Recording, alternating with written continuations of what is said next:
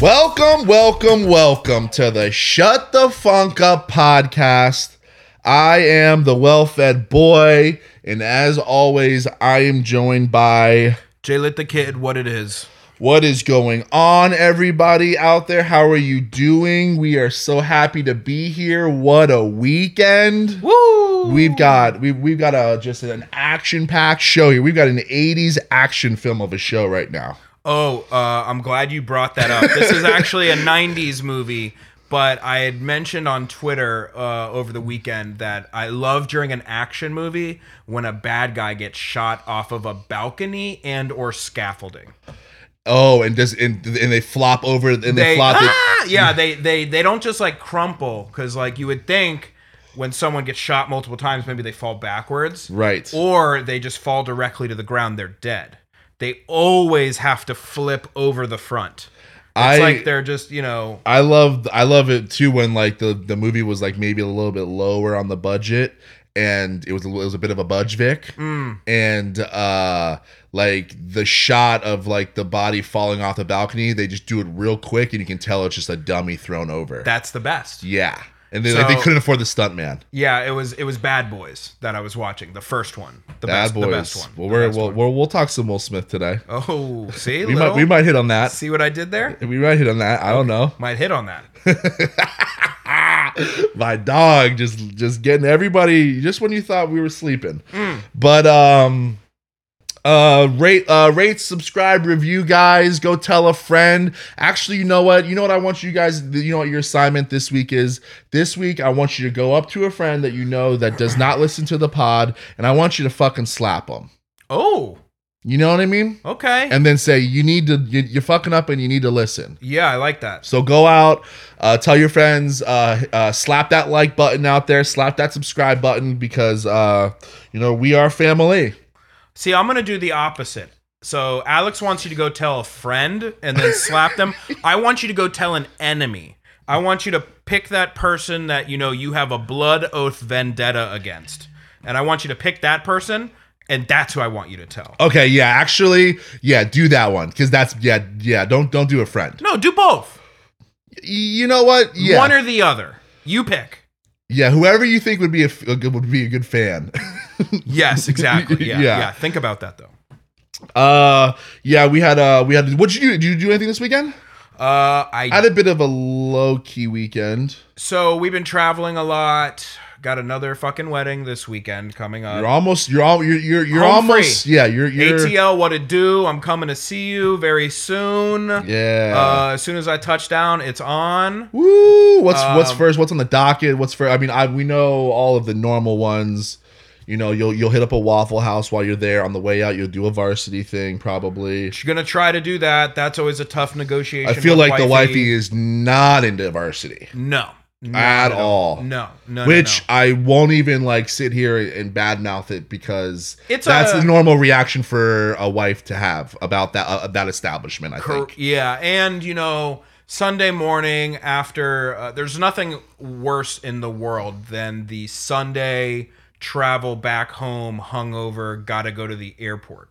There's nothing worse than that. Yes. So I don't know if I want to stuff that essentially just garbage that's delicious right in my cho hole. Well, if and tell me if I'm wrong, but if I remember correctly, I feel like when we went to Atlanta, when we were in college, guys, we would go to Atlanta quite frequently, and every time we left, we always stopped at the varsity literally on the way out of town. Yeah. And if you don't know, Jordan, please explain the varsity to the listeners that don't know what we're talking about.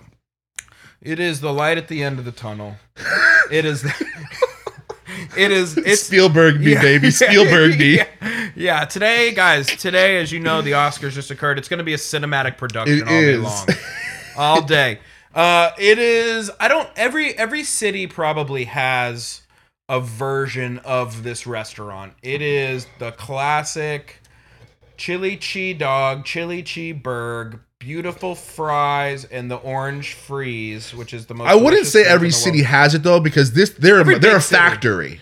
Yeah, it's very well known. This isn't like a little hole in the wall place. No, and the main one that we go to always, right there on 7585, like in the center of Atlanta, is like, I don't really know how to describe it. I'm just gonna professionally tease it as you got to go try it. Yeah, it's the Varsity. It's in Atlanta. Like you said, they literally only sell chili cheese dogs, chili cheese like burgers, fries or rings. Yeah, and like you got to get the orange freeze. Yeah, yeah, mm-hmm.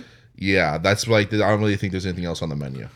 No, nothing worth you considering for sure. Yeah. So to get back to what I was saying was I think that we always knew that.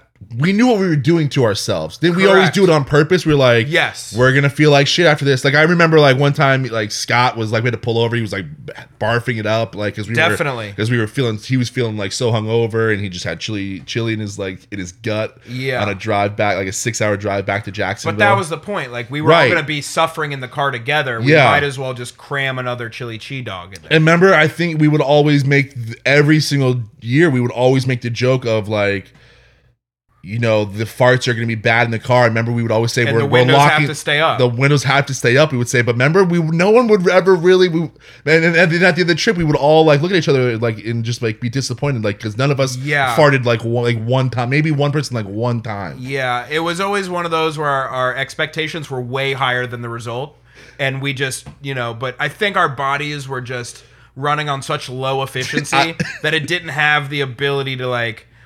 Squeeze any farts out. Like it needed to keep every part of it in just running the show. Yeah, it's basically like a car that you put gasoline in it, but the engine is so fucked up that the gasoline really just needs to attend to the engine and there's no fumes coming. No wipers. The wipers do not work. Yeah, that was it. So, all right, so you'll stop probably not, but hopefully, fingers crossed, you'll maybe get a Varsity in there. Hopefully, Claremont Lounge and Wahoo are always on my hit list. Are you gonna family wedding? Do you feel good about maybe being able to hit up Claremont, or you might not be able to squeeze it?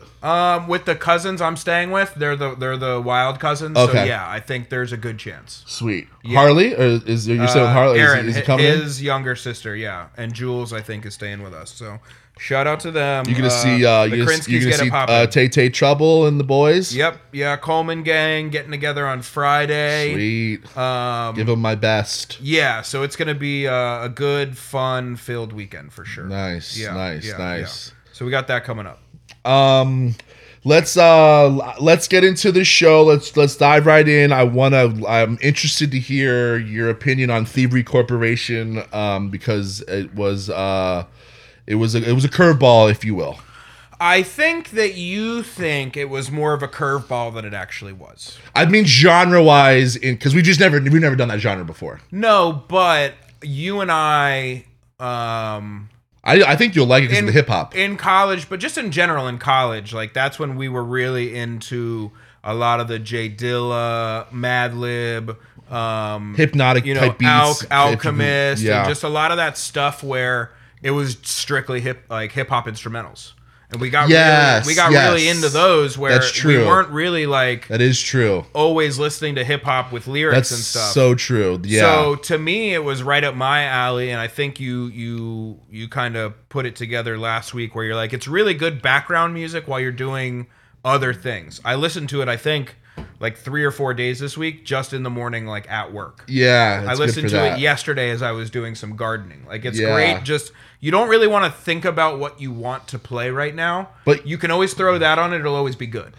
Yeah, because do you ever run into like when you're like especially for me when I'm at work, like I'll like want to listen to like maybe an artist or like whatever a genre of music, and I'll put it on, and then I'll be like, oh, I can't work to this because like I'm 100%. Listening to the lyrics or like the music's penetrating a little too much like through my my or it's thinking. Just not appropriate or something, and you're like, I need stuff that's like but I want something pop. There that I can still like that will drive me like throughout this work day. Oh, for sure, yeah, and this is that, and Thievery Corporation for sure. Kind of brought back those fond memories of really getting into those types of artists and beats and stuff like that. So yeah, it was totally up my alley.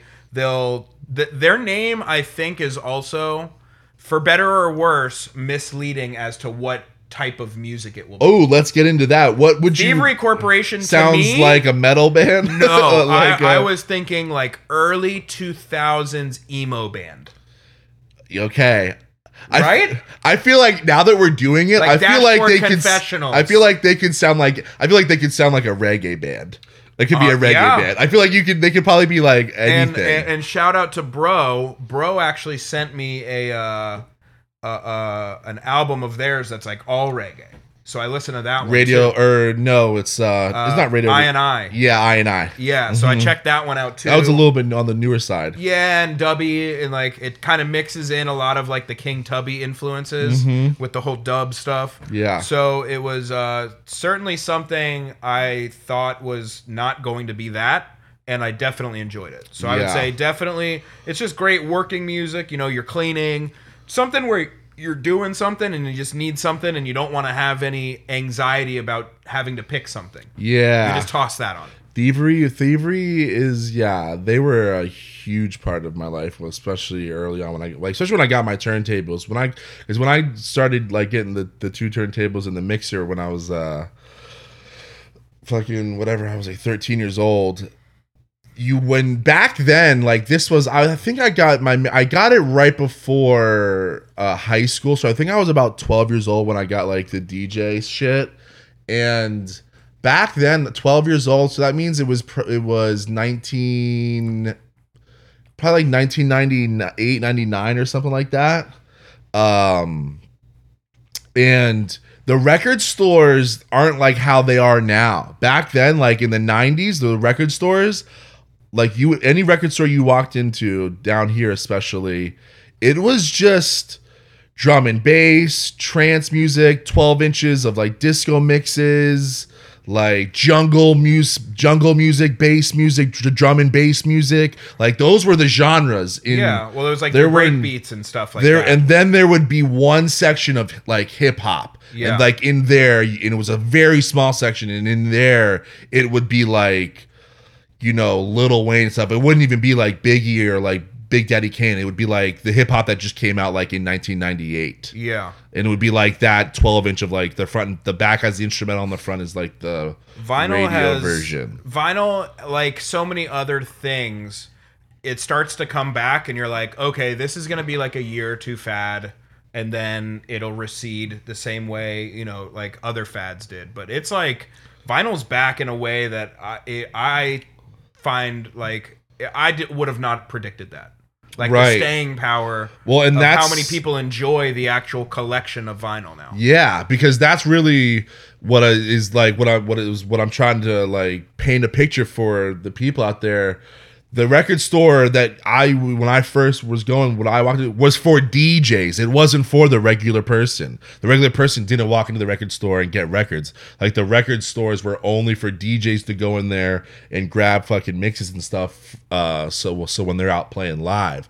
But what I was trying to get at was one or the other mixes or genres in the DJ in the stores was trip hop. And I remember like going in there and being like, okay, drum it, because I didn't know anything about music. Like I didn't know about any of these like music subgenres and stuff. Yeah, like so like when I walked in there and like this was the only place that I had in town that could sell me these records that I could use on my, you know, brand new machines. Yeah. So it's like I had to live with it. Yeah. So you didn't have the luxury of the choice that you have now. Right. And so I remember going in there and like, you know, drum and bass was like, you know, really trance was like really too crazy for me because I wasn't even close to being into like any type of electronic music at that point. Yeah. So that's just to me an acquired taste. Yeah, and especially back then, like 90s like electronic music, bro, it was like super housey train. Like they would be 8 minutes of the same rhythm. Yeah, exactly. You know what I mean? Yes. Like, yeah, it was. There were no drops. Like it builds up. Yeah. So trip hop was always the one genre at the record store that I was like, all right, I can fuck with this. You know, this has got like hip hop, you know, backbeats, and like it's got soundscapes that are cool and relaxing, and like it wasn't as crazy as the jungle and the drum and bass and trance and shit that was like over in the other genres. And so I got into trip hop really bad, and Thievery was like them, DJ Shadow, like Oh, yeah. I was so into that stuff because that was the only thing that I could spin. Yeah, and so like I said, it's definitely something I would recommend, especially if you haven't really delved into that type of stuff before, as we're all kind of like working more at home and just doing different things where you love having music on in the background. It's the perfect thing for that. Yeah. Jordan. Yes, sir. What did you learn this week? You got a doozy for me? I think it's more of the story behind what it is, but what I learned this week. I'm always worried that we'll have the same one. I don't know why. And it only worries me. You do not have this. It only worries me until like we get to like the segment. I'm like, as soon as it happens, like I'll be like, we have the same. It's just an irrational fear all week until the segment starts, and then you're good. Yeah, like no, I'm good the whole week, but then when the segment starts, it hits me, and I'm like, what if we have the same one? Fuck. Because we truly don't talk about anything before we get on this show. It's purely organic on here, which is like makes it like the shit. Hiding things from you is also just like a little like thing that's like great that I keep in my back pocket because now I can spring things on you. Yeah, it is a weird game we play. It is. So I actually found this quote this story about what I learned when I was in the airport hungover last Sunday. And just hating life, and I found this one, and I was wondering, let me ask you, what's the longest you've ever spent in an airport? Oh, like due to a delay or layover? I've had a good, I believe it was like 10 hours. Yeah, that's rough. Yeah, it was a 10-hour one over. It was overnight. Really? It wasn't. We had to sleep. You had to like sleep on the ground. It wasn't overnight. It was like we got like, you know, we were supposed to leave at like 2 p.m. but then like we ended up not getting out until like it was like, you know, 3 in the morning or something crazy. Okay. Well, I remember we went and got drunk, and then like then like the Chili's like closed, and like then there were no bars open. Then I remember just having like hours after that of like coming down and becoming sober, just being like, this sucks. Oh my God.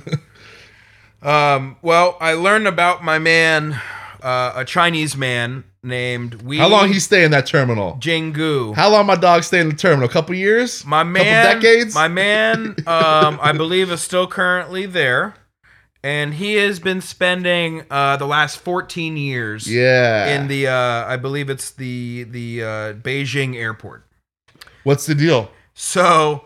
The funny thing was, if I said to you, you know, what would make you want to live in an airport? What is going on in your life that basically is so bad and that has driven you to make this decision? See, I was thinking the only thing I think that would make me that would drive me to that decision is that I am just so into planes and airports. I don't ever want to be away from it. I don't even know what would drive. I mean, I don't think anything could drive me. My guy, it wasn't that. It's I think what would be the answer he didn't work. He doesn't work there. No. Okay, that's okay. He straight up. He actually doesn't have a job. He gets government subsidies. I mean, I don't know why everyone's always knocking on communism. Yeah. So my guy Wei has been spending 14 years for what you would expect, a nagging wife. My man wants to drink and smoke as he pleases, and was told living at home with his wife and in-laws and I think his children that he couldn't do that anymore.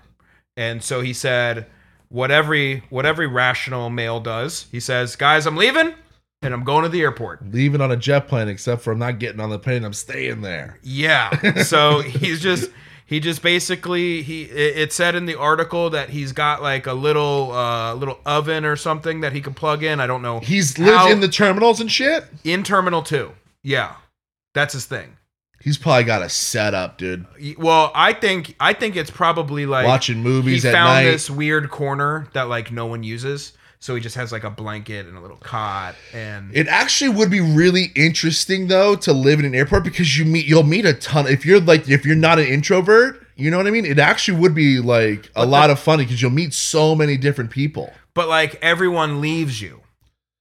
And like you only get them for like an hour. Like it's an endless sea of people. No, but you'll have that one guy that's always the business guy that you run. Hey, Rick, you going to Vancouver His name's again? Rick? Yeah, he's leaving from China to Vancouver. He does business and he always has to come to China like every month to like do whatever it is. So like that's his friend. He's like, yo, we're gonna go to Chili's. We're gonna get an awesome blossom tonight. Like at Chili's. He's like, it. Exactly. So my man only lives 12 miles from the airport. But he's been spending the last 14 years there just drinking and smoking as he pleases. That's the most important part, and that's the main focus of his life, and that's why the airport, no one bothers him. I like the idea that the wife and kids every so often, they book a flight and they run into him and he's like, oh, hey, where you guys going? Exactly. He's totally going cool. To Shanghai? Totally cool with his situation. You know what I mean? Yeah. Well, shit, it was good to see you. Yeah. Yeah. Hey, when do you get back? Yeah. We'll have lunch. Yeah. Exactly. The kids come back. They bring them a shot glass from wherever they visited or something. Exactly. Now, you might be thinking to yourself, 14 years, that's a fucking long time. He's been there since 2000. He's got to have a setup, though. Yeah, but you might be thinking to yourself, that's got to be the longest. No, you buried the lead. It's not. Little M. Night Shyamalan twist for me here. Like that? I mean, you are Spielberg in this whole episode, aren't you? Mehran Karimi Nasiri from Iran. He when was this? He was in 1977. He was like, all right, peace out. I'm getting out of here. I got I'm gonna go over to the UK. Okay. So he lands in France to then go to the UK. And he gets into the airport, but basically they take him off the flight and they're like, you can't go to the United Kingdom. But you're here in France, but you can't go to France either. So he was just oh, you can't step out. You can't leave the airport. You can't leave the airport, but you can't go to that country, but you can't come to our country either. You just have to stay in the airport. And he's like, I'm not going back. Exactly. And he refuses to go anywhere else. Yeah. He wanted to go to the UK. And basically, he was just stuck in limbo. It was like this weird. I'm sorry. Did you say why he wasn't allowed to go to UK? Or I think he just wanted a better life. He was like, no. Why wasn't he? Why did France say no? I don't know. It didn't. I think because he was coming from Iran. That was definitely part of it. Originally, he was coming from Iran. So don't you just book another one to Luxembourg and then pop over to UK after? But they won't let him get on a plane. Oh, that's right. Okay, yep. But he can't leave. I thought you said they're not allowed to go. But he can't leave the airport either. What the fuck are they doing? So he got kind of France, you've made this mess now. You made this bed. Now you gotta lie in it. There was all these conditions offered to him over the years, but basically he's like, I'm not going to the United Kingdom. I don't want to stay in France. I'm not going to Belgium. And my man's spent 18 years at the airport. Did he die there? How did it end? I need to know the ending, man. I am on the edge of my seat. The only reason he ever even left was not by his own accord. From Iran? No, from the airport. Oh. He got sick and needed to be admitted to the hospital. While he was in the hospital, they basically figured some things out, and eventually we have a happy ending. My man gets to the United Kingdom. Fuck yeah, dude. And there he lives. That's a good movie. To this very day. There was a movie made loosely based called The Terminal. Steven Spielberg, I believe, paid him $250,000. Oh, that Tom Hanks plays? I don't know. Haven't seen it.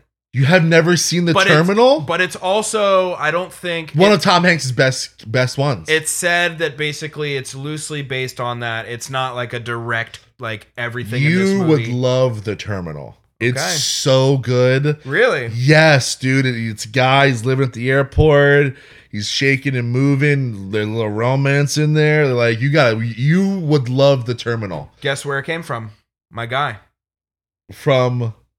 This guy. Oh, yeah. Based on his story. So All I can say is there's nothing more that I love than spending as little time in the airport as possible.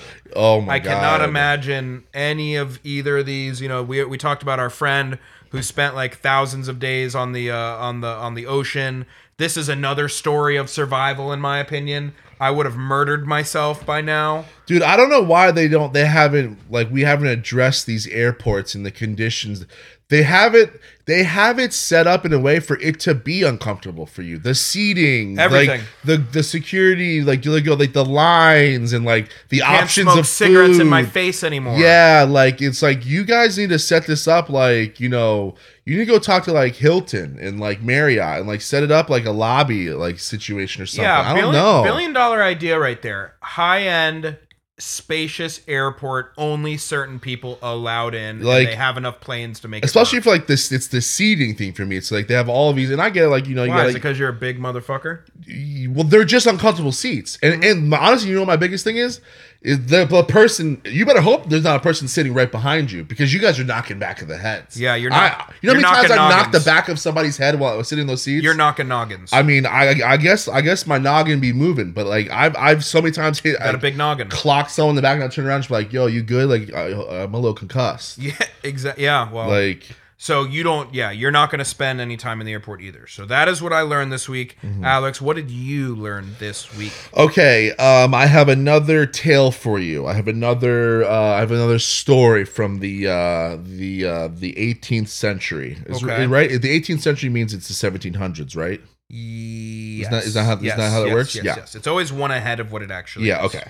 All right. The year was 1726, and the story was that of an Englishwoman by the name of Mary Toft, who had given birth to 17 rabbits. What?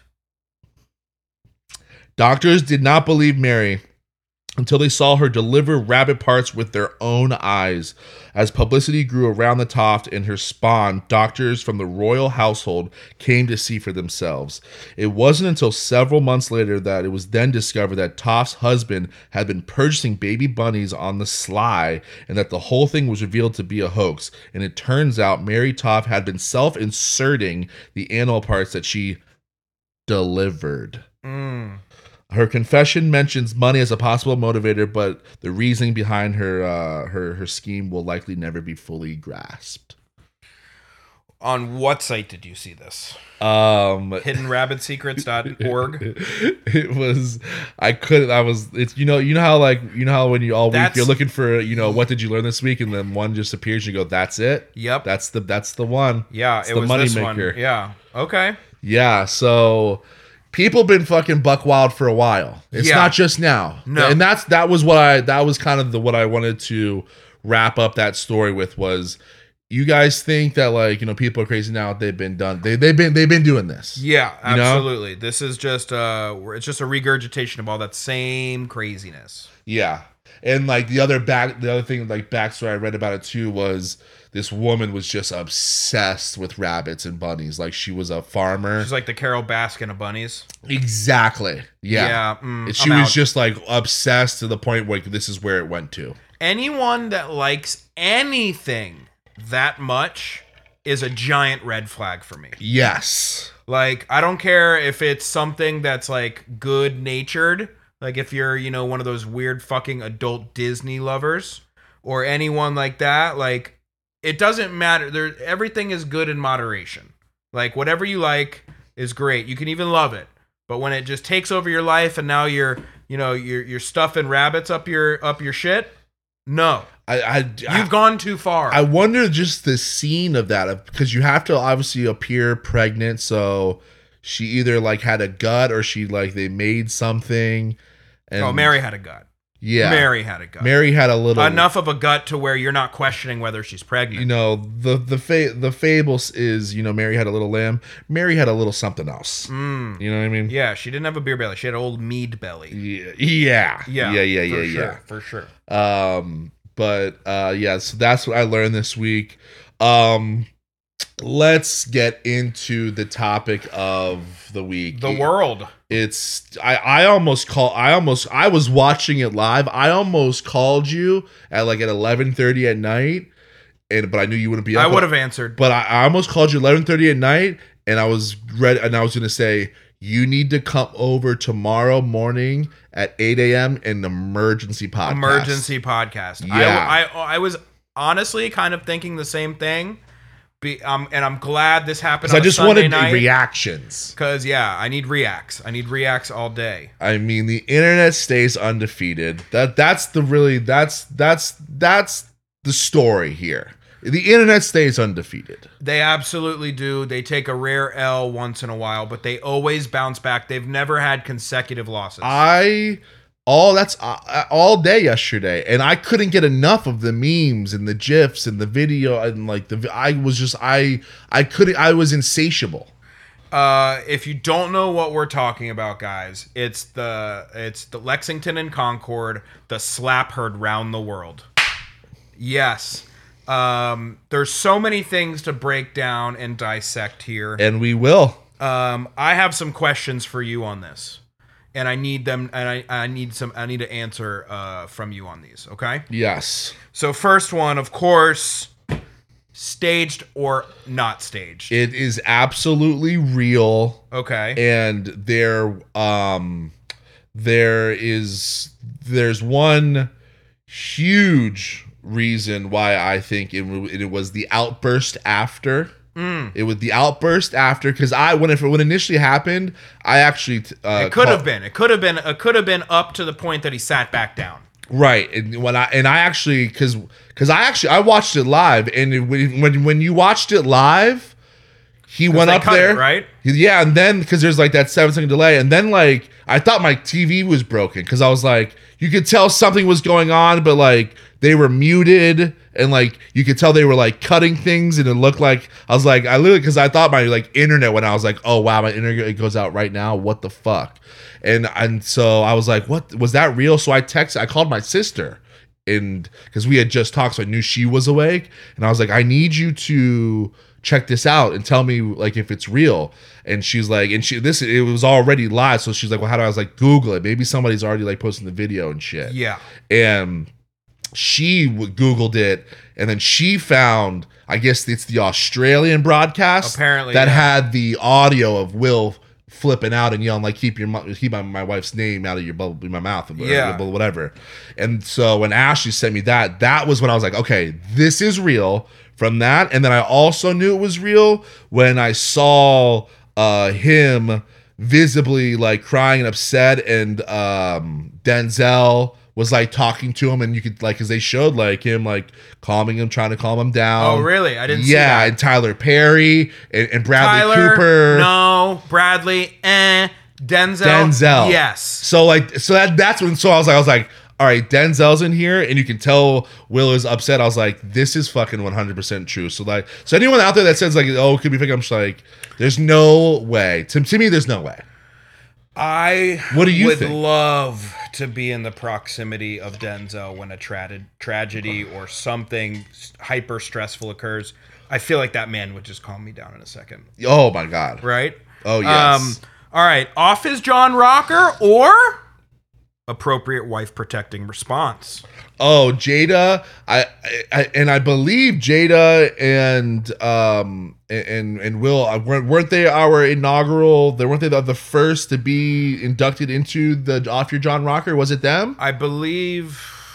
Mike, go back, check the tape. I believe so. They were there. I think they were. Well, we started reporting on them as they continued to self-report on themselves. Yes, and just wouldn't shut the fuck up. Yeah, so they're already off their John Rocker. Okay. So like but protecting the wife, absolutely not. That was not a protecting of the wife. That was a Will Smith boiling over. He wasn't protecting his wife at that point. Well, I think he was laughing about it, and then he looked at her, and you could see she was hurt, and then he's like, okay, I have to respond.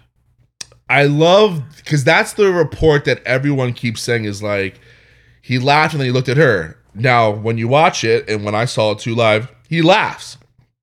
But then it cuts back to Chris Rock. You don't see him you see her visibly upset. Yeah. But you don't see him looking over at her. So like I really am. That's like actually a part of the story that like kind of irks me, because everyone's like, well, he was not happy, and then he looked over at her, and I was like, well, no one can confirm that. We're all just insinuating that because we saw the laugh, and then we saw her in the background fucking pissed off. So I don't like that hearsay of like, because we actually don't know that. Like he could have like done like the fake laugh, like like when don't worry, comedians historians are gonna be breaking this down for eons. So don't worry about that. Yeah, I don't think he was protecting his wife at all. That's a whole different situation, and it's different when somebody is attacking your wife's character, or they're a stranger. Then we're slapping the shit out of you. But they're friends, Chris and Will. They're obviously friends. They've worked together. They're obviously friends. And it was a joke about her looks. It wasn't a character situation. So I don't think it warranted a protect the wife situation. I think that's why I think he just had enough. Got it. Okay, now this is a two-part question. What is Jada saying to Will when they get in the limo?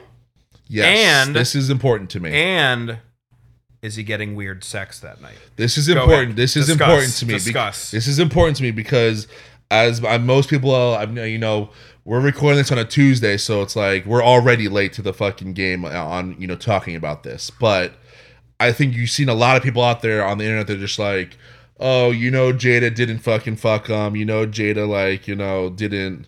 She went home and banged one of Jaden's, sons. Like, that's what everyone's saying on the internet. Like, okay. I totally think that they got in that limo ride home and had sex, nasty ass sex, in that motherfucking car ride home over to the fucking after party, dog. Okay. Because you saw him at the after party getting jiggy with it. You want to know why? Because he fucked his wife for the first time in a minute. Okay, so absolutely. So Jada's not calling, stoked. The housekeeper and being like, "Hey, put some rose petals in the hallway to the bed." She's like, "Hey, we doing this." She hiked that dress up. We doing it right here, right now. Get the rose petals to the limo. Yes, and make sure the champagne is cold. Yeah, like everyone on the internet's like, Jada dogged them, and no way they got in that fucking thing and they hit the button where the fucking shade goes up so the limousine rider can't see shit. But then he can definitely still see because he's a perv. Yes. Somehow, he's got a camera. He's got a camera. You got to make sure you know what's going on back in the back of your vehicle. It's a business. It's a business. Absolutely. And I think she absolutely hiked the dress up right there. And I think they had probably had one of the best sex that they've actually probably ever had in their marriage. So this is like a relationship redefining sex is what you're. This is going to bring them together. Okay. That's another thing that I've taken from this. I can totally see their marriage actually being like super strong and like kind of weirdly being a model for people. So she's going on Oprah in a year from now and being like, and on her own Red Table Talk and be like, yeah, that slap galvanized our relationship. She's going to go on, they're going to renew their vows on Oprah. Okay, you heard it here first, guys. 2022, episode 58, Shut the Funk Up podcast. Boom. That's how you do it. A Nostradamus. Okay, the next thing is, I was seeing this take a lot on the interwebs. Should he have been removed from the show? Absolutely. Yes. Absolutely. And is he allowed to come back though to get his Oscar? No. No. We'll mail it. We'll mail that one to you. We'll give it to Jada. She'll bring it home. Yeah, she can stay. She didn't do anything. She can stay. Yeah, okay. She didn't do shit. All right, so she stays, he goes. But yeah, he absolutely should have been removed, and this might be a bit of a controversial topic. I don't think so, but because if you really break down why wasn't he removed, well, that was kind of the thing I was bringing up. Is this all because they knew that he was about to win? No, I think it's celebrity privilege. I think it's. I think when you are an A-list actor like that, yeah, and I'm gonna do maybe a potentially like fucked up connector here, but to me, it's just what I think. This is why. The Harvey Weinsteins in Hollywood are allowed to flourish because when you have these men in power, these actors in power that like can literally, Will Smith is big enough in the industry that he can tell people, nah, they ain't getting that part. Yeah. You know what I mean? Mm-hmm. So I think you got a lot of people in that crowd and in that industry and working for the Oscars that don't want to piss off Will Smith. because he's got some say, he's got some pull. Samuel L. Jackson ain't getting that part. You Right. need a bald person, you're gonna put my fucking wife in this movie. Right. Did that one get you? That one tickled, bro. I was racing for black bald guy, which it's not hard. Hey guys, it's a timeless classic. It's just a nice old fashioned bald joke. There you go. You know what I mean? Yeah. But no, I think that's why people let him stay there, because they didn't want to piss him off. Okay, so It's a celebrity privilege. Yeah, no, I agree with that totally. I don't think it was like. But he absolutely should have been removed. Because what you don't know, because the worst thing was when he went back out there to receive his reward, his speech was so bad. I didn't hear any of it. The speech made what happened even worse, because he wasn't rambling? even prepared. Yeah, he didn't even. You'd think like his publicist or something, like, all right, you got to hit these notes. Like, he wasn't prepared, because he was like kind of sort of trying to address what he did, and he's blubbering, crying, but then he's also talking about the Serena Williams and then talking about the movie, and it was just like, it's a weird spot to get all that stuff in. You look all fucked, man. Like, you look worse now. You don't have your shit together. And he did like a Denzel. He was like, because Denzel, like, went and calmed him down, and in his speech he like quotes something that you clearly know that Denzel just told him like 15 minutes ago, calm him down. He says like Martin Luther King. Well, he goes, well, Denzel, he's blubbering, crying. He's like, Denzel, he said, in your brightest moments, the devil will appear. So you got to be able to handle. Like, he went on that diatribe, was just like, oh, bro, you're all over the place. And you don't even have to say. You're just like trying to remember what Denzel told you. Call your therapist. Yeah. Okay. Big question here. Big question. Top slap of all time? So I'm glad this is a great question, because I haven't seen it on the internet at all. And if I was Photoshop savvy, like, I would have totally done it like 1,000 times over. The number one slap before this, heard around the world, was from The Real World. When, what's his name? Do you remember that episode of The Real World? Yes. When that girl's leaving, it's like the last day, and they're all Ruthie. It's Real World Hawaii. Yes, and it's the last day when all the roommates are leaving. Had a weird name. It was. Oh no! It wasn't Tex. It wasn't that lady. Ruthie left because she was like an alcoholic. This was Boston, and it was Camaro. And the chick gets in. And it was a black guy that slapped her. Not that the race means anything, but chick gets in the car. Yes, he opens like the door. She's in the taxi, or she's getting in the car to leave. Yes, like the last day. Yes, and like they've been hating each other the whole entire season. I think is just leaving early. I think she's just leaving early. And they've been hating each other the whole season. And he comes back to say goodbye. She thinks she's getting a goodbye. He pops open the door and pops her, and just fucking smacks her across the face, and then closes the door behind her, and then like the taxi drives off. Yes, that was the slap. So we haven't had we are now having a change in order, and it hasn't happened since like the late 90s. Yes. Wow. Yes. That was number one for me. This one has now overtaken it. This is now the number one. Yeah. And there's so many factors there, right? You got the comment where you have to go up, then you have the walk up while Chris Rock is still like talking shit or like talking, like making it funny. He's got the hand out basically ready to go. Chris doesn't do any defensive maneuvering. It almost looks like Chris is leaning in too. Yeah, he's kind of a little forward. Now this is going to be in his act for like the next year. Right? Yeah, I read today that the rest he's on tour, the whole tour has sold out within 48 hours. Like the ticket company that's selling his tickets, where they said that they sold $2 million worth of tickets within 24 hours, something like insane. I love that. Yeah, I love that. So I agree. I think this is the top slap of all time. The only other thing that I thought was a bit ironic was the keep my wife's name out of your mouth, but you can't seem to stop talking about each other ever. Yeah, well, that's why the whole thing looks like shit for them, is because no one's wives would be in anybody's mouths if you guys didn't fucking put them there. Yeah, the We only didn't put reason him you're there. being discussed about Because your wife is like out here telling secrets every day, and then Yeah. you decided to write a book. Then, like that came out like 9 months ago, Yep. and spilled more beans. exactly Like So talking you're about spilling the beans. talking about Tupac like banging the shit out of your wife, and like you fucking throwing up after every orgasm that you have. Like you Weird. guys are putting these words in our mouths. Yeah, the only reason you're even in like the zeitgeist now is because of those stories. Now, I would now like, just to like, give it a little bit more of a context here.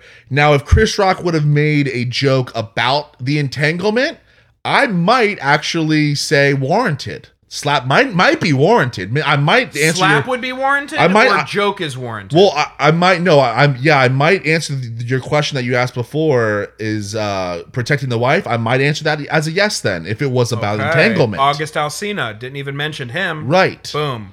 Yeah. Okay. But the fact that it was just like a stupid G.I. Jane joke that really wasn't even that funny, that honestly I didn't even get because of like the G.I. Jane. Because when he said it, I was like, she wasn't even in G.I. Jane. I was like, oh, I guess it's because Demi Moore shaved her head. Okay, got it. Yeah. It took a second. To me, it wasn't like a really good connection for me. Okay. But yeah, I forget the question, but yeah, that's how I felt about it. Best moment in Oscar history? Absolutely. It was. Oscars are back now. Well, no, that's the what's the word for it? The cause and effect of this whole entire situation is everyone's like, Oscars are back. Good luck trying to get comedians on there making fun of people now. Okay, well then are slaps back? Are we going to start seeing people just slapping people out in public based on what like maybe this doesn't warrant a full-on fist fight. I'm just going to slap you. There is something about the male culture for our female listeners out there. I don't know if it's a known thing, but I do want to state it. When a male slaps another male, it's emasculating. It's very emasculating for us. Yeah. It's like we would a punch. We would rather have you punch us in the face, correct? Yes. Right. I think, you have to take the punch before the slap. Yes. The slap is like condescending and demeaning. Yeah. Where like it's like you're not even worth the punch. Yeah, like if you punch me, I'd be like, wow, bro, you fucking punched me, like you're a piece of shit. If you slap me, I'm fucking you up. Yeah. Like you just made me look like a bitch. So how do we feel about Chris Rock and all this? He made like a joke after. He didn't seem pissed. Definitely didn't defend himself in any way after it happened. There was that 1 second where he was like, oh man, I could. And then he stopped himself. Yeah. And I was like, because that's the one thing, you don't fuck with comedians, dog. They win every argument. You don't fucking get into a trolling match online with comedians. Words, not with a comedian. Like they will fuck you up. Yeah. And like you could tell like when he was like, oh man, I could.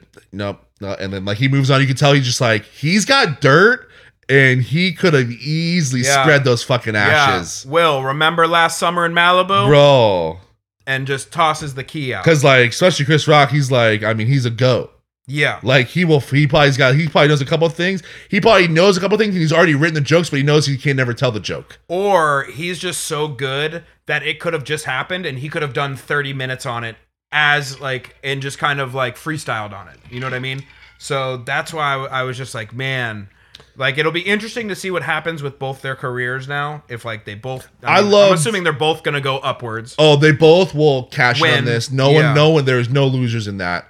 But I thought, to answer your question, I thought Chris obviously handled it great, and there was the best thing to me was there was humanity coming from Chris Rock. Like you can, like when he, says, when Will's yelling at him and Chris Rock goes, dude, or I think he goes, bro, it was a G.I. Jane joke, man.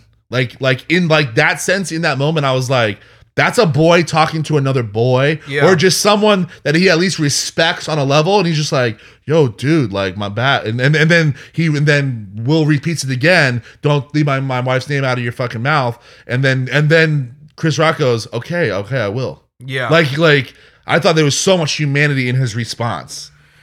It's just also, and I think the other thing that makes it so just memorable, and everyone has been in a situation where either themselves or someone else directly around them has just completely made a fool or embarrassed themselves. You're right. And just, I don't know if it's an overwhelming situation. There's maybe not a more awkward feeling when you're there witnessing something. And so for all the stars to be those people, like watching that, I thought that was super interesting. They all respect the shit out of Will Smith. Yeah. So they're probably just like, wow, this is this guy that all like gossiping about it afterwards, like at all of their individual parties and stuff, which would be just like, I wish I could be a fly on that fucking wall. Yeah. One thing I do want to pose out there to the females of the audiences, especially the females of the audiences that are either married, in a relationship, whatever. I really want to know. If you're single, though, call Alex. Yeah, if you're single, give me a ring. Here's my number right now over the air. Yeah. No, I'm not giving it. 305-741-3671. No, but I really want to know, because this is actually a question that I've been asking myself, and I don't know the answer because I'm not a female. I want to know, call in 305-741-3671, and I want to know, the women out there, if your man, how do you feel about your man standing up for you? Like, because I've actually talked to a couple females, and the two that I talked to both said that they would be embarrassed by that. Yeah, I think that is going to be, which was surprising to me. I think that'll be the overwhelming answer. I thought that women would love it, but the only two that I've talked to so far, I think it's also the context of that situation. I think everyone so too. Is watching. Like, it's not like someone says something to you at a bar, right? And no one's around. Like, I was talking, like, my sister, like, she was the one that, like, she said kind of like what you're saying. She's like, well, it's the situation. She's like, that would be like, my husband, like, we were at, like, say, like, my work party, and they were giving out awards or something at a ceremony, and, like, all of us are there that we all work together. It's our whole, like, company, and some guy that I work with, goes up there and says something like about, like, one of my feet, like, whatever, something that's like not, ruining my character, and then Brandon going up there and, like, smacking, like, one of my colleagues. She's like, I don't know how I feel about that. She's like, I would be like, yo, what the fuck? You just, like, kind of fucked me, or like, yeah, like, why'd you do that? They're all rich, but if it's like, there's not really any true repercussions. But she's like, but if it's that stranger at fucking, Bahia Mar, fucking at Lulu's Bait Shack, great shout. You know what I mean? And fucking, he's like, drunk talking. Yeah, slap that motherfucker. Yeah. So it might be a. Yeah, I think. Yeah, exactly. Like, you can't do that at the company, like, gala, but you can do that. If it's that's the probably, right situation. Yeah, and that's probably why the whole thing was, like, not a good look, because of that situation. Okay, but if you would want backstage and slapped them, I feel like that's different. Maybe we're not. Maybe now Will's handling his business and he's taking up for his wife backstage. Like, now totally I'm seeing a little bit more of both sides. You went on stage of basically the most popular, and I don't know if you air quotes, important award show, and slapped the host. Yeah. In the middle of his dialogue. And that's another thing, too, that I saw someone say online. I was like, yo, I kind of like, I agree with that. I see that is Chris Rock is getting paid for that. Like, that's not a thing he's doing for free. Like, he got like hired to do that comedic bit because apparently, like, the Oscars have been sucking. So they hired all of these entertainers to do all these shits. Yeah. And Chris Rock was one of those people that they hired. So it's like, imagine someone like slapping you at your job. Because, like, I know people are just like, well, that's different. No, he's getting paid for that. Like, he's up there doing his job. He's working. Yeah. Like, and getting slapped. It's just a very funny situation overall. It was so good. And it's, well, there's going to be so many, like, the memes sub-stories. The memes have just been, they've been putting me to sleep every night. Yes. They're so good. And they'll continue to feed at that trough. I think the best one I saw was somebody posted a screenshot of, I guess, Will was getting dressed, like, before the Oscar, and so he was, like, showing his suit off. Yeah. And somebody took a screenshot, and the top comment under it with, like, just 10,000 likes was from from Diplo, the DJ Diplo, yeah. And he wrote on it, "Yo, that suit slaps." Oh my and I was God. I was like, okay, you win. I was like, you win. Yeah. Don't worry. There's gonna the comedic joy that it will bring us for the next few minutes until something else happens is gonna be great. I'm here for it. All the next bars and clubs that you guys go out to while you are at that bar or club, you will hear at one point in the night the DJ drop a song where the intro starts with "Keep my fucking wife's name out of your motherfucking mouth," or in the middle of the song, right before the drop, it's gonna stop and it's gonna go, "Keep my wife's name out of your motherfucking mouth," and then it's gonna drop. I want that. I want that DJ. And it's gonna go wild. You're hired for the next 6 months. You're gonna be hearing that. You're gonna be hearing that at Lulu's Bait Shack. Can't wait. Oh God. Let's. I want to quickly before we get into some other topics, because I don't want to. I don't want to bury. Well, that was a bad choice of words, but I want to give my condolences. We had a pretty tragic death actually this weekend with Taylor Hawkins, the drummer for the Foo Fighters. He passed away this weekend. It is confirmed that it was a drug overdose. He was in Colombia at the Colombian Lollapalooza. And it was bad. They said there was heroin in there, fentanyl, all the whole works. There was apparently like a whole drug cocktail. He was having chest pains. He actually called the paramedics, but by the time they got there, it was too late. And the coroner stuff's like not looking good. His heart was like really fucking huge, and they said it weighed. They said his heart weighed 2 times as much as a man of his size, of his size and stuff. So I want to quickly give a little fucking tribute and a little memorandum to Taylor Hawkins. It's a huge. They just got inducted. We covered it. Months back. They're getting inducted into the Rock and Roll Hall of Fame this year, and it is pretty sad. He was a good drummer. That band's been known to party, as we always know, but it's always shitty when it actually happens. It's a blow. It's a really blow. Like, he was one of the few people that are in those bands where everyone knows Dave Grohl. Yep. There's those bands where like everyone knows the lead singer and you don't know anyone else in the band, but he was actually, you knew who he was. He was another, like, you saw him, you're like, oh yeah, I know that face. I know him. Yeah. So rest in power, rest in peace, whatever we want to say. I hope that maybe I'm being selfish, but I hope that the Foo Fighters will continue. I know it's hard, but I always get a little, I don't know if it's me being selfish, but I always get a little bummed, but I respect it when the band chooses to end the band because of a death. Yeah. I've always just like, keep his memory going, keep that going but maybe I'm just being selfish like that because, I just want more music from a really good band. But let's get back to our happy place. Yes. And Jordan's got we've got, what are we calling this segment? It's Judgment Day 2022. Okay. And we're putting on the wigs. Get your put wig on the piece. wigs. It's been a while. Get your wig piece on. Yes. All right. We got the judges' wigs on.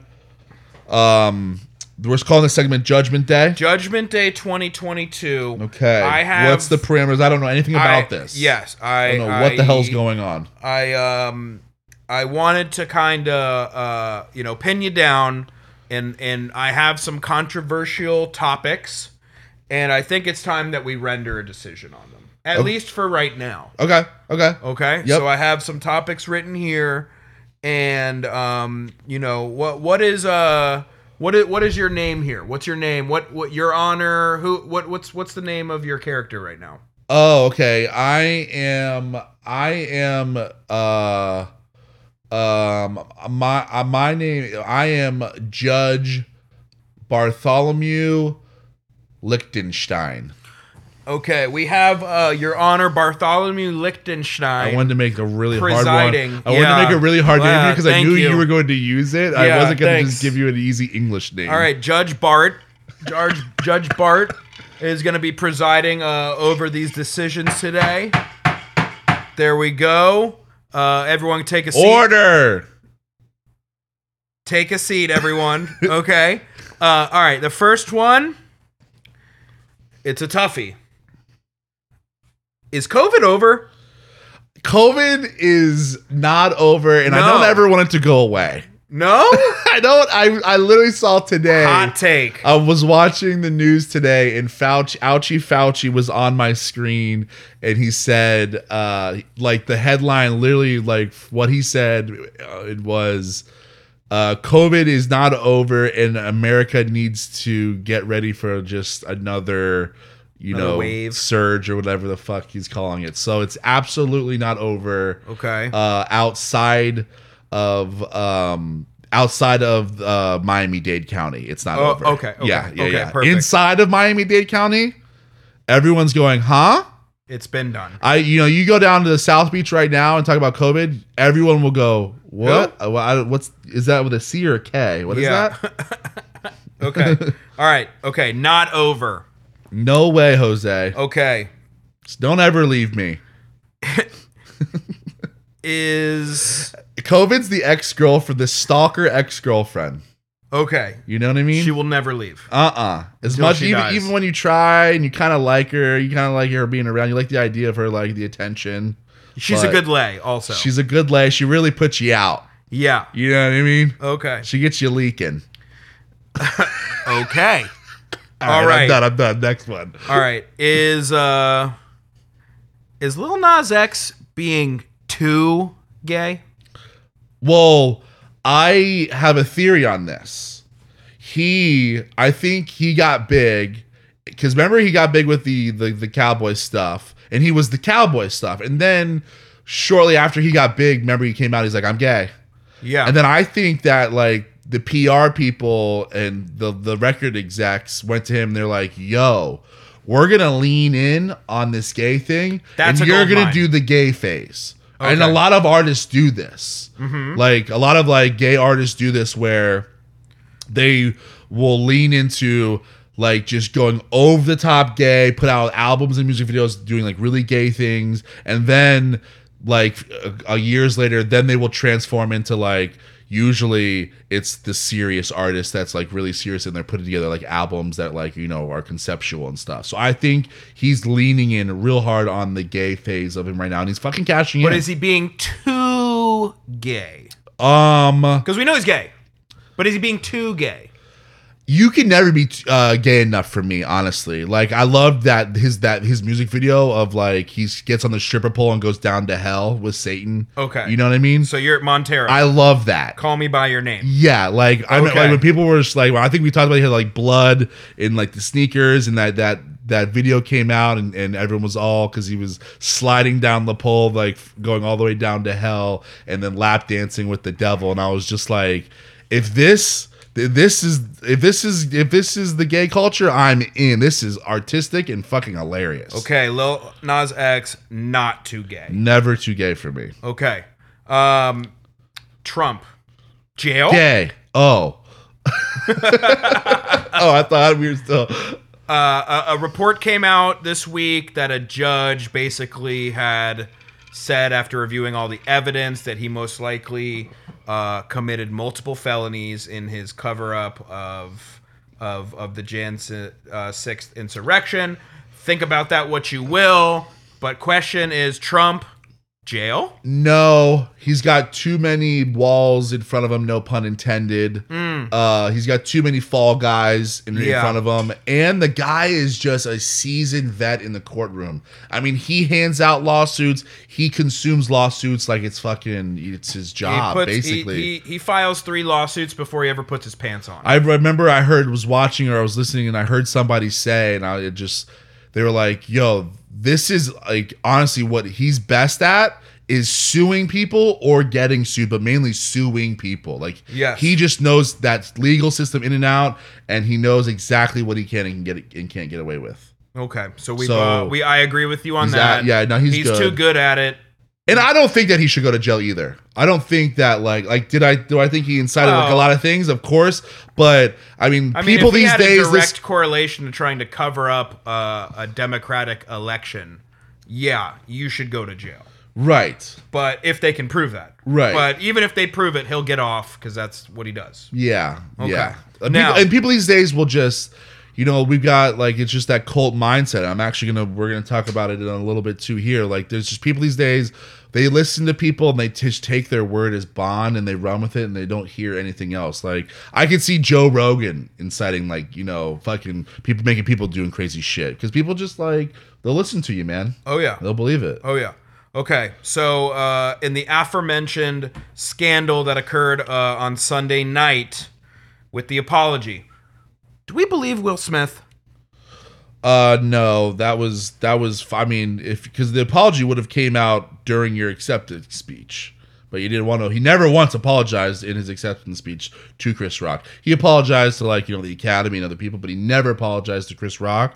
So I don't believe the apology, and I think it was just the PR. His public relations was just like, you have to go out there or we're gonna break your arm. Okay. You have to go out there. You have to do this. Yeah, I mean, and he was put, just like, he put like an fine. apology out, I think today or yesterday on like social media stuff. Like the written notes app has to do. Like, Again, he'll do like that's damage control. Again, he'll like they'll clean all of that mess up like when they're renewing vows on Oprah. Okay. Okay. Are Mustang drivers the douchiest of all car drivers? Yes, especially nowadays, because if you are still purchasing a Mustang nowadays, yeah. My question to you is why? Well, they always do like they are the ones. It's because it's not like a super expensive car, so most people can afford it, and they always do like the modifications to it to make it douchier. It's not a muscle car, people. It's a glorified Altima at this point. Okay. Okay. You heard it from Judge Bart himself. Yeah, like just because you throw some exhaust on that thing, and I can kind of hear it coming down the road, like. Does not move my monkey in the slightest. Yeah, when you speed past me because you're acting like I'm driving slow, but there's another car 15 feet in front of me, you're a douche. Whenever I see the Mustangs on the road and I can tell that they're new, I'm always like, why? The only thing I'm just like, you must be just like in one of those like Ford families, and like that's what you guys do. Well, you're a Detroit guy, not a Ford family member. We actually are not. We actually are not a Ford family. I knew that actually. I was seeing if you were gonna lie on the record, Judge Bart. Your record is clean. I have some integrity up here, man. Okay. Next one's a good one. Matt Lauer. A little too horny, or just or a total Weinstein creep. I'll throw it back on you. He's got a button at his desk, dude, that closes the door. Weinstein creep. No one has a button at the desk that closes the door and locks it. As soon as you get the janitor / electrician / maintenance guy Frank to come up and put the button in at your desk, you're now a Weinstein creep, right? No one's that lazy. Yes, I love. Okay, that's a great retort. That's it. You wrote a great position piece on that. That's I totally agree dude. with all of your arguments there. It's the button. Okay. The button heard around the world. There it is. You know what I mean? There it is. As soon as the button is implemented, it's all over. Creep. It's all over. Weinstein creep. It's all over. It's over. Okay. Is Ukraine going to win this war? Man. Who is I actually You got tank command, you got tank people running over tank commanders. They're taking back certain cities. Zelensky's out here in the polo just chilling. Yeah. You know what I mean? Like, well, he's not just chilling, but yeah. I mean, like, he's out here, like, he's doing the nana boo boo, stick your head in doo doo to like Putin. You know, Putin's like, we're gonna get you. And he's like, I don't think you are. I'm not sure you are. I don't think so. I don't know either. You know what I mean? Like, so who is Ukraine? I'm glad you brought this up because it was something that I wanted to ask you. They're the underdog. What team are they? What movie? Like what are they? Like, because they're that impossible run in the Cinderella story. They're Leicester City a couple years ago, right? winning the English Cup. They are, Rocky even getting the opportunity the first fight. Are they the U.S. men's hockey team? Beating Russia like in the 1980s, 85 Olympics. With Mike Eruzione. They're the Indians team in Major League. There it is. Like from worst to first. Yeah. They're the Jamaican bobsled team. They're cool runnings. They're cool runnings. They're fucking cool runnings. That's cool it. runnings. They're cool runnings. Okay, that's the answer I wanted. Did they win in the end? No.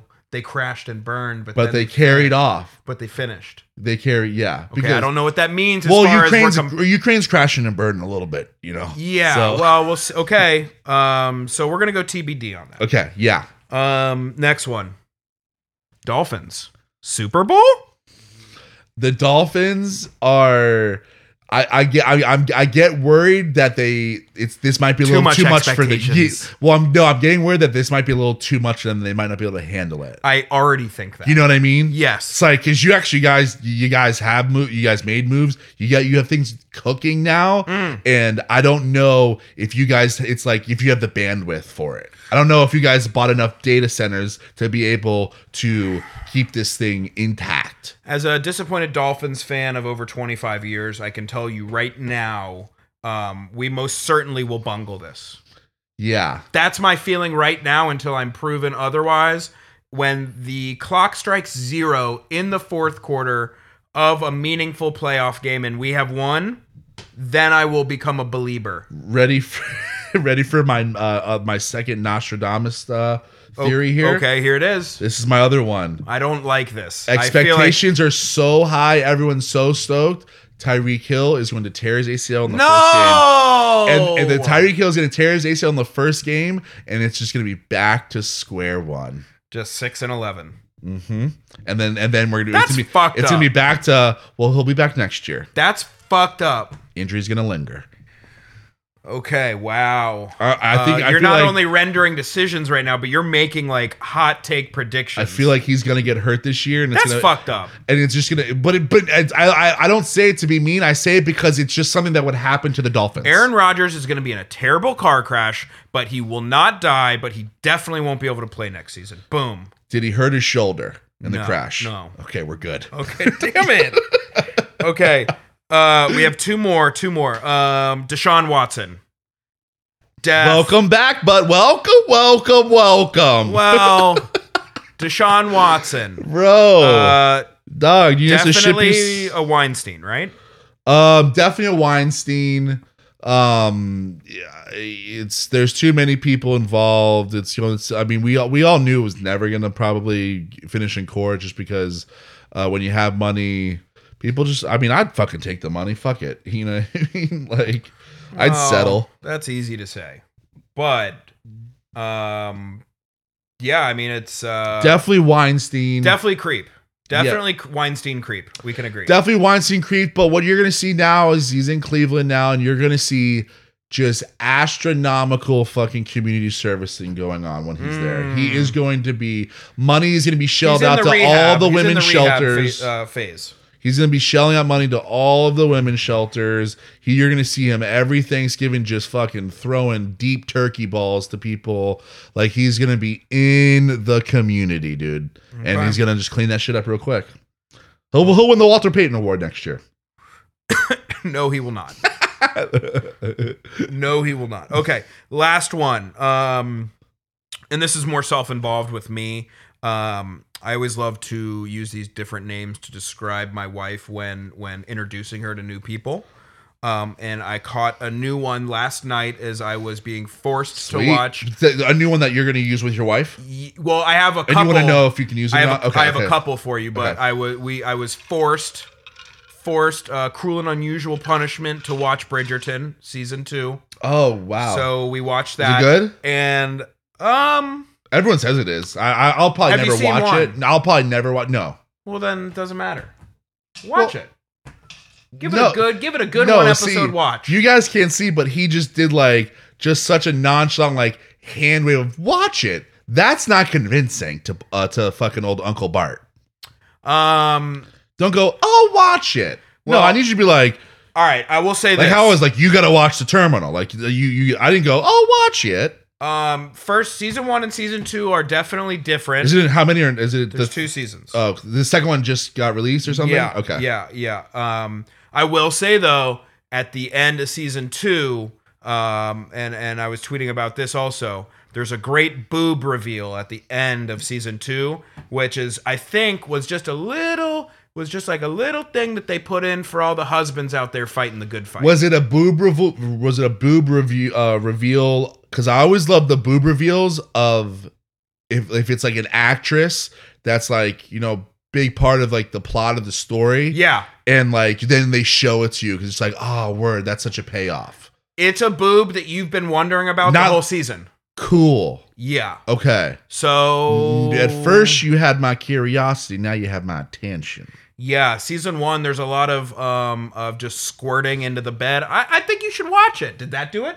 I don't know. Was that real? Because I will absolutely will watch it. Yes. I'm a big super soaker. You're a soaker. I know. Bro, I mean, you should have seen me at the water parks when I was little. I will tease you this way.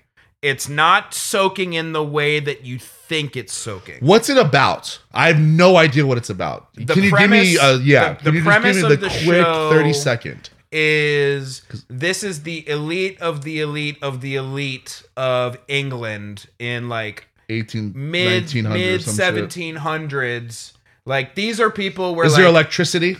No. A lot of candle play. Let's say horse and carriage. Horse, carriage, candle. Are there knights in like medieval battles? No. Okay.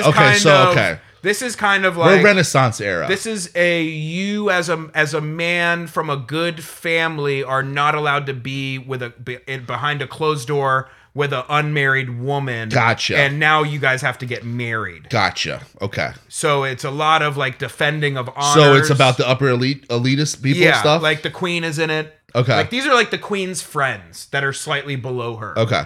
And they're all just like extremely rich wearing this like insane fucking outfits from the time. It's clearly going like a very, to the ball. Yeah, a lot of balls. Yeah, like the bands, there's a lot of violence in the band. Yes. Okay. But there's some sex. Squirting.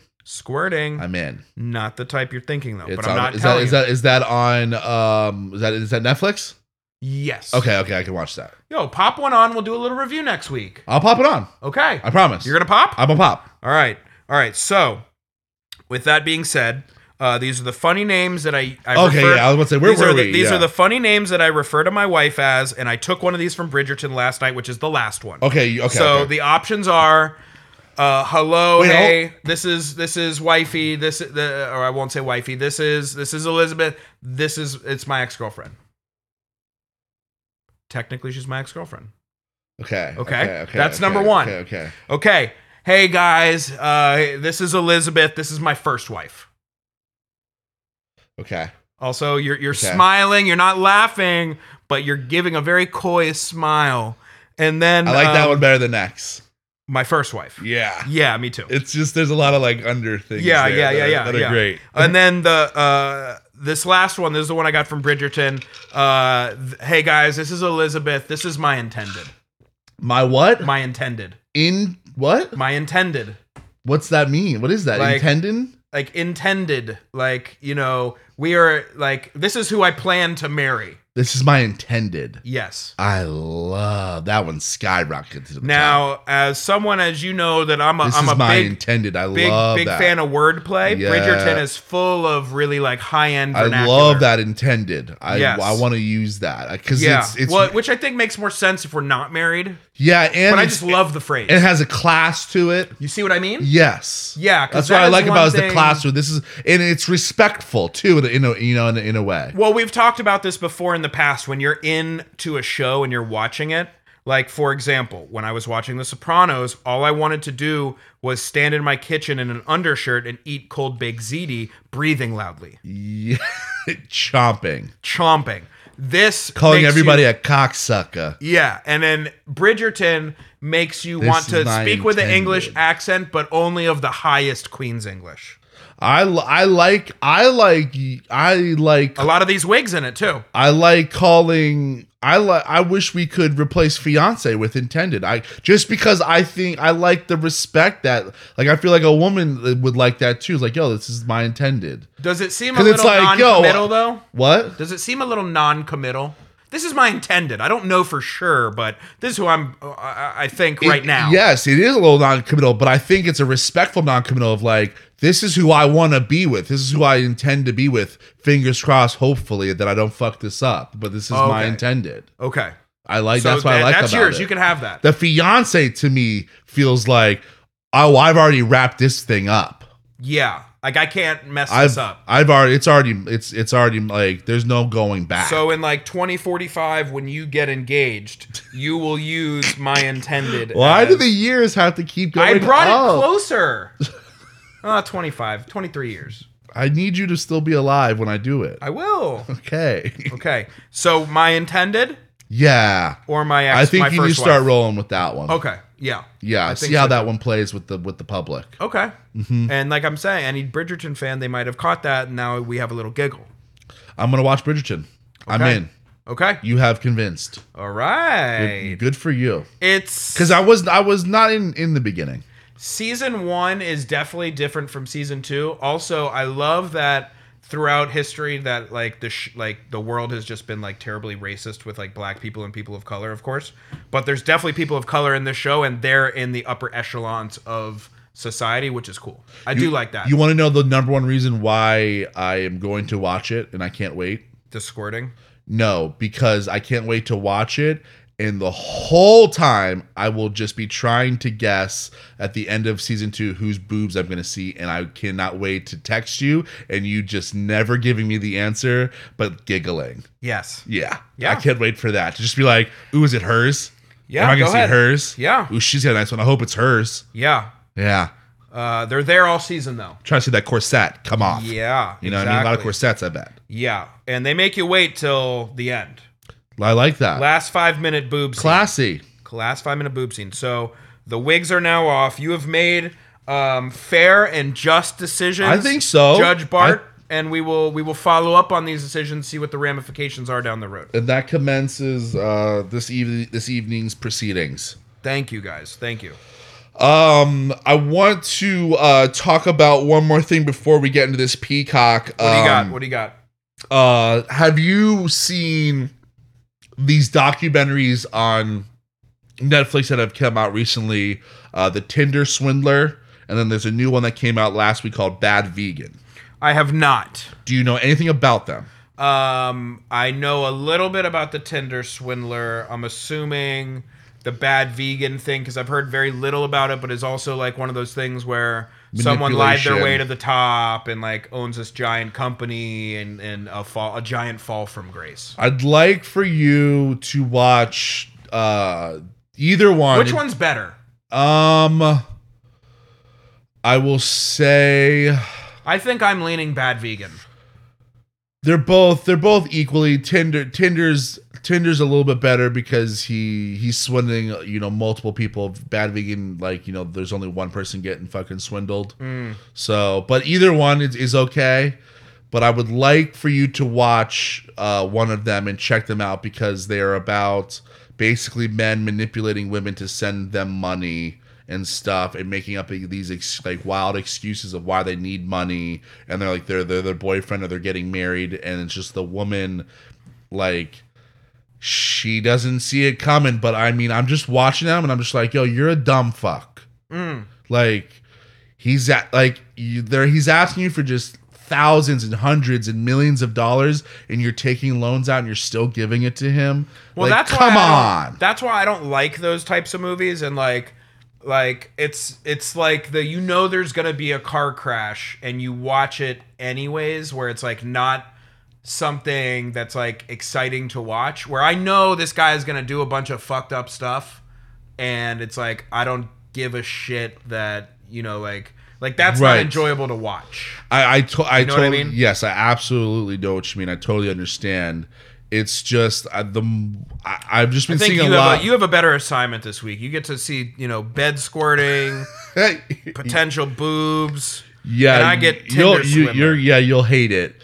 But I don't know. I just keep seeing online and people saying like feeling bad for like, you know, the chicks and you know, the manipulating this and that. And You I'm know, just like, dude, no way. Like they have, I'm not saying that like, you know, I don't feel bad for them, but they played a role in this. Like there comes a point where you're just like, you're being fucking dumb. yeah. Like you're just not being smart. Yeah. And like the blinded by love thing's not really working for me. Okay, so you've seen both. Yeah. Okay, so I will make a decision this week, and I will watch one. You will watch Bridgerton. I will pick one of these shitty, you know, subject documentaries, and we will watch and we will discuss. Yeah, it's funny because I wanted to bring it up to you, and I wanted to like have you watch it, but now as soon as we started talking about it, I immediately like I'm like internally like, you know, Will Smith slapping myself because I know you, and like these are just not documentaries that you're interested at all. Like you said, just like those you're just, you know, it's not entertaining to you. You don't care to even watch it. Yeah. Yeah, and I'm sorry. But for you, I mean, I wish the roles were reversed here, but you know.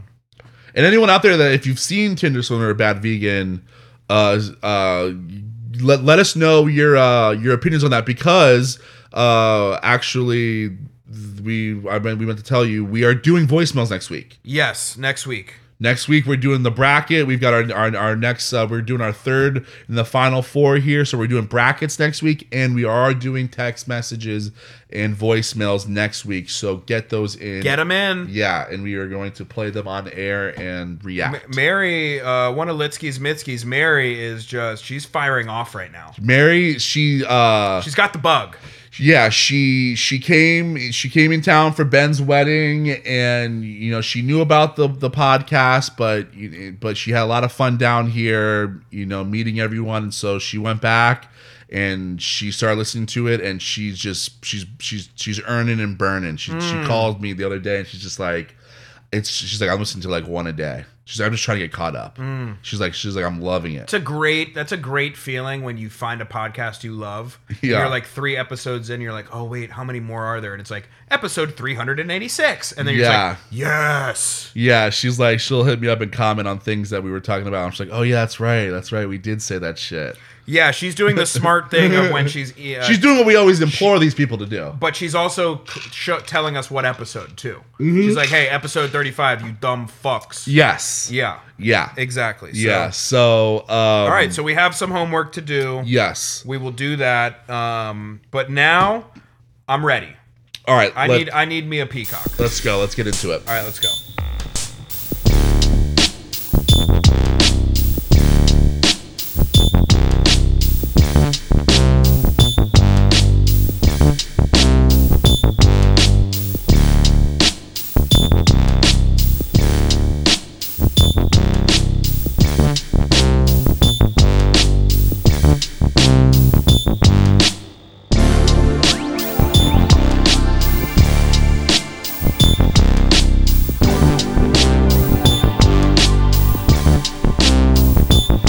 All right, let's get into the Peacock in music this week.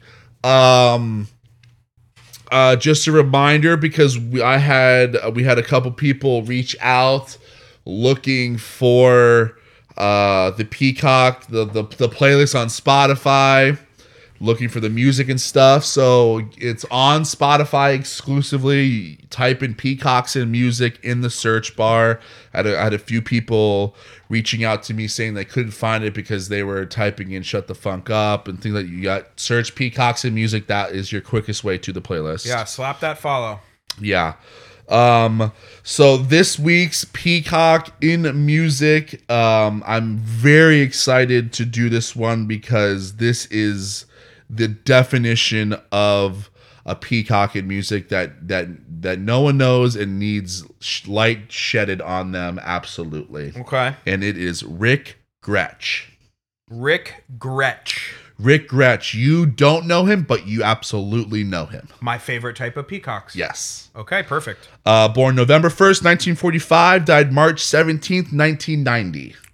Yes. Rock and roller, bassist player, rock and roller. Roman Greco is his name, actually. You gotta. Richard Roman Greco is his government name, and he was born in Bordeaux, France. Gretsch originally gained notice in the UK when he was the bass player for the band Family. Family they had some albums they put out. They weren't particularly like, you know, super famous, and didn't really have any like too many chart topping hits and stuff. But they in France or in England they were big. But on the group's second album, Gretsch really peacocked and really flowered, and he played bass, cello, and violin on the album, and he also wrote 3 songs on the second album, which he didn't write any songs on the first album. But one of the 3 songs he wrote on the second album was their biggest hit, and probably my favorite song by him, "Second Generation Woman." That one got Family a little bit on the boards, but it wasn't, like I said, anything chart topping by any means. But fast forward to the goods here. 1969, you had Cream that we've talked about all the time on this. They were breaking up in 1969 because Eric Clapton couldn't stand Ginger Baker. We all know. I think we've talked about that before on the pod. Long-standing beef. But also at the same time in 1969, when Cream was breaking up, another big English band by the name of Traffic was also breaking up. Eric Clapton was in Cream, and Traffic had Steve Winwood in it. Yep. So Clapton and Winwood, they both were going through similar situations in their breakups in the bands. So they got together, you know, obviously similar musical minds. So they said, you know, maybe we should do something here. Maybe we should start a band. So, you know, fighting and screaming with Clapton, but Steve Winwood finally convinced Eric Clapton to bring on Ginger Baker from Cream and play drums. And Rick Gretsch actually used to jam remember that one album that Clapton did with John Mayall and the Blues Breakers? Mm-hmm. Remember when I can't forget it. Yes. That one album that he did with them, Rick Gretsch was also on that album too, and he also toured with them on that tour that they did for the album. So Clapton was familiar with Gretsch. They jammed together a lot, so they had rapport there. And Steve Winwood actually had a rapport with Rick Gretsch too, because Rick Gretsch would come over and jam with Traffic as well. So both Clapton and Steve were like, well, let's go get Rick to play bass. And they formed the super group Blind Faith. Okay. So they formed the super group, but Rick doesn't tell his old band family. He's kind of a little scared to tell them. Kept a secret from his family. Yeah. So family goes on their U.S. tour, and they get over here, and their first stop is at the Fillmore East. And at this point, like I said, Rick he doesn't even want to be in Family anymore, but he's just for some reason doesn't want to tell them. And that first show, he gets absolutely obliterated. Got to. And to the point where can't even play the fucking bass. So, and from what I read, I was one of the guys in Family quoted as like that was the day we died, because it was just such a bad show. Like they got tons of, because it was the Fillmore East, it was a big thing, and like big venue. They played so terribly bad, and it was just like the end all for them. It was over after that. Not a great way to handle it. Yeah, so obviously at the end of the show, like he tells them, well, I'm not even in this band. I'm not even coming to your birthday party anymore. You know, did that. It's fucked up. And they sent him home. You RSVP'd. Yeah, they sent him home, and he went home and played with Blind Faith. But Blind Faith only had one album. They only did one album. It's kind of one of the little mini tragedies of 60s rock bands, because it was, to me, in my mind's eye, it was the first supergroup that ever was put together. but they only had one album that they put out because Clapton, which is actually a very reoccurring theme throughout Clapton's I was about to say career. he was a Rolling Stone. Pardon my French. Well, he also, if you ever check him out when he was like with Cream, and he kind of did with Cream, and he does it with Blind Faith, and a couple of like Derek and the Dominos, like in other bands, he just gets like sick of the music, or he doesn't like the music that he puts out, and he just doesn't fuck with them anymore. He like leaves the bands and stuff, and that's what happened with Blind Faith. Yeah, it's a thing that he does, and I really hate that about him. It's maddening when there's certain artists that there's one side of the coin where you're like, okay, I like that you have your hand in so many pies and you're jumping around, and it looks outwardly like you just need to put so many different sounds of music out, when more often it's probably the ego of, I'm sick of these people and I'm leaving to do something else. Right, exactly. You've hit it right on the nose, because Blind Faith is an amazing album, and by no means was any of the music that they put out on that like not good. Yeah. So it's like it's a thing that I think like a lot of people, he comes off as like snobbish or whatever, and like he's just dipping out these bands because he doesn't like the work in it. But it's the latter thing that you said. I think is like, I think he's that music he doesn't want to play anymore, but he's also the band members that's taking their toll, and he just moves on. But people want to stamp it as like whatever. So Blind Faith only has that one go around. And I urge you guys to listen to some Blind Faith, that one album. It's really good. I'm gonna put some of it on the Peacocks and Music, but that whole album is like really brilliant. But Gretsch, Winwood, and Ginger Baker, they stay together. Like Clapton dips out and goes and does his good for them. Yeah, they stuck together, and they formed the Ginger Baker Air Force, which was pretty cool because they had a lot of great name. Yeah, they had like, Gretsch, Winwood, and Baker were in there, but they also brought on the guitarist from the Moody Blues, and who also becomes the guitarist in a few short years of Paul McCartney's Wings, the band Wings. He's so, again, like another kind of mini super groupie thing there, and a lot of backing guys too that were. I always have this weird parallel between Cream and also like the Beatles and him leaving and going to Wings, and and Clapton basically leaving Cream and saying, I'm done with this, and then kind of going out and doing a solo thing. There's for some reason always this thing in my head where I always think about those two occurrences. It's not. They might not even have been like right around the same time, but I always think about that. It's not a bad. It's not a bad comparison, because Clapton's solo stuff, I don't care what anyone says, which it was just never even close as good when he was in bands. When Derek and the Dominos, Cream, Blind Faith, Yardbirds, yada yada yada. Those the Blues Breakers, to me, when I heard that, like, fucked me like up. Those were amazing. So, and when he did solo, it's like, oh yeah, he did Layla and stuff, but he's like, he didn't even write that song. So it's it's not that his solo stuff isn't bad. I don't want to go on record saying that, but you can make the same exact comparison for Paul McCartney when he left the Beatles and when he got into like Wings. Like, there's a reason why no one talks about Wings. Exactly. It wasn't bad, but it wasn't fucking good. No. So, yeah, they Ginger Baker Air Force, they did an album there, and then he goes on to play with a lot of really big people: Rod Stewart, Muddy Waters, the Bee Gees, Graham Parsons. He plays with with a bunch of people. He's kind of like a little mini sought after bass player. He tries to form. He links up with, because Buddy Holly, is dead at this point, but he, Buddy Holly was Buddy Holly and the Crickets, and he had the backing band was the Crickets, and the Crickets were still alive, and he tried like multiple times to get the Crickets back together and play with them, and like kind of like bring back that sound and like bring them back out of like obscurity. And from what I read, he tried like 3 times in the 70s, and it just never worked out for whatever reason. And I would have loved to hear that.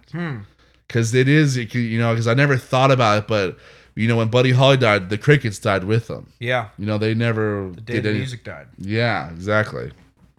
But you'll love this. after he fucks around with Rod Stewart and all those people, he eventually links up with Mike Bloomfield. Ooh, which okay. you know a little bit about. I think I got you that one of his records for Christmas. So he linked up with Mike Bloomfield in 1974, and he starts KGB, this band called KGB, which has got Mike Bloomfield on it, who's obviously as we all know, the guitarist from the Paul Butterfield Band, but Paul Butterfield Blues Band. Yes, which that's a peacock that I've always wanted to do, but that just might be several episodes. Like that one, I need to like give it its justice. But the Paul Butterfield Blues Band is mind blowing, as Jordan found out one day in my room on a drunken night. Yes. Also, the drummer in KGB is Carmine Appice, who was also the drummer in Vanilla Fudge. Again, you're seeing a reoccurring theme with Rick Gretsch. He's doing he's like in all these like little mini super groups. Yeah, but I like I think it's cool. I like hearing when people of that era are bopping around, because to me it's the affirmation that they were as good as we're talking about them. Yes. Because look at just some of the people whose names that you rattled off right there. Yeah. You're not playing in those circles with one of those people, let alone 11 of them, if you're not like at the top of the game. And I think it's also important to note that, in Blind Faith, he was the last missing piece. But like, in Ginger Baker Air Force and in like KGB, like he was a member of, like, he wasn't like, oh, let's go get Rick again because we know he's good. Yeah, like, no, exactly. he's already in. Yeah. So in Carmine Appice too, by the way, I want to remind you of that story. Remember when I told you the story about Led Zeppelin and the manager with the fish that they bought, and like the groupie, and they were doing sexual things with the dead fish, and it was getting out of hand. Carmine Appice was, who at that point in time, he was the drummer for Vanilla Fudge, and Vanilla Fudge was on tour with Led Zeppelin. On that tour, they were opening for Led Zeppelin, and they bought the fish. And Carmine Appice was the guy that in that story, if you remember, that he's the one that leaves he leaves the room.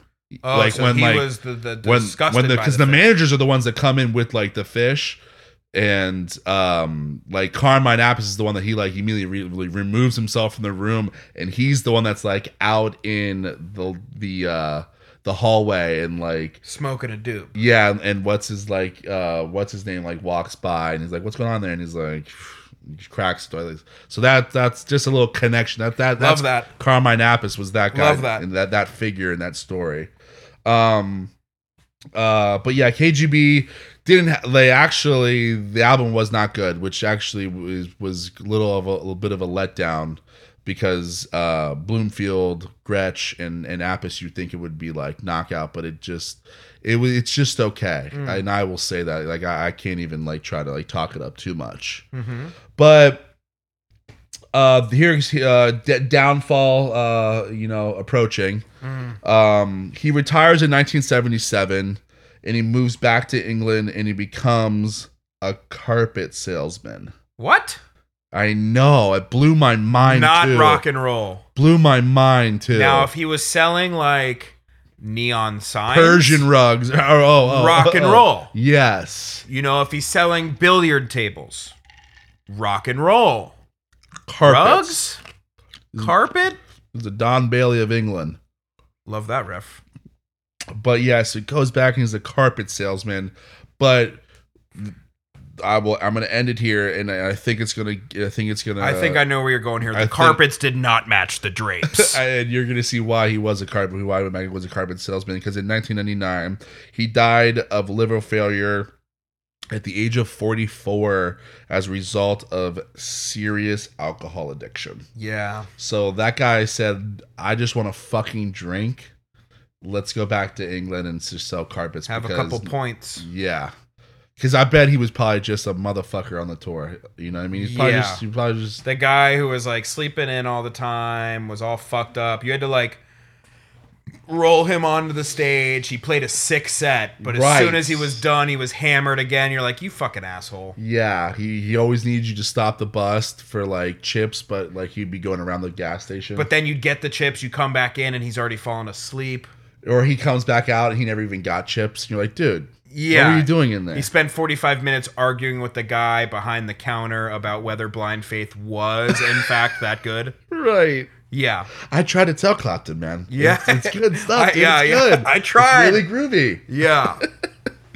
But yeah. So there's your Peacocking music this week. Go check him out.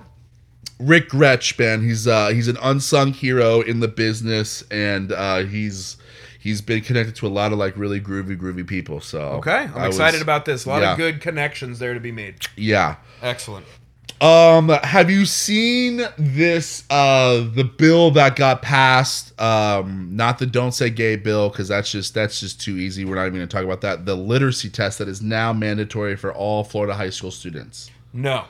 Okay. Could be a problem. So it's one of the good things that DeSantis has done here, I will say, he just passed a law. It's not a bill, it's a law where every single... Oh, wait. Are you talking about like financial literacy? Yes. Okay. I did see this. Sorry about that. Yes. Yeah, I didn't say financial. Yeah. They passed a law here in Florida where every single high school student that is every single high school senior that is graduating must pass a financial literacy test to be able to get their diploma from high school. And the financial literacy basically is a roundabout way of saying knowing your finances, know how much how to use a fucking credit card. How about that? Exactly. How about that? Debt and things like that. Yeah. And he just wants you to know what you're signing up for, basically. Right. And I want to it's a rare clap for our boy DeSantis. Because usually he's out here going buck wild, signing bills that say you're not allowed to say gay, or like you're not allowed to fucking respect black people inside of schools. But this one I like. Gay. Yeah, this one I liked, and I wish we had that. Yeah, I mean, I wonder how I'd do. Well, we'd probably do bad because we hadn't up to that point had any, classes on it, I would assume. But it certainly would be smart for people who are now about to probably go into a lot of debt to understand how it works.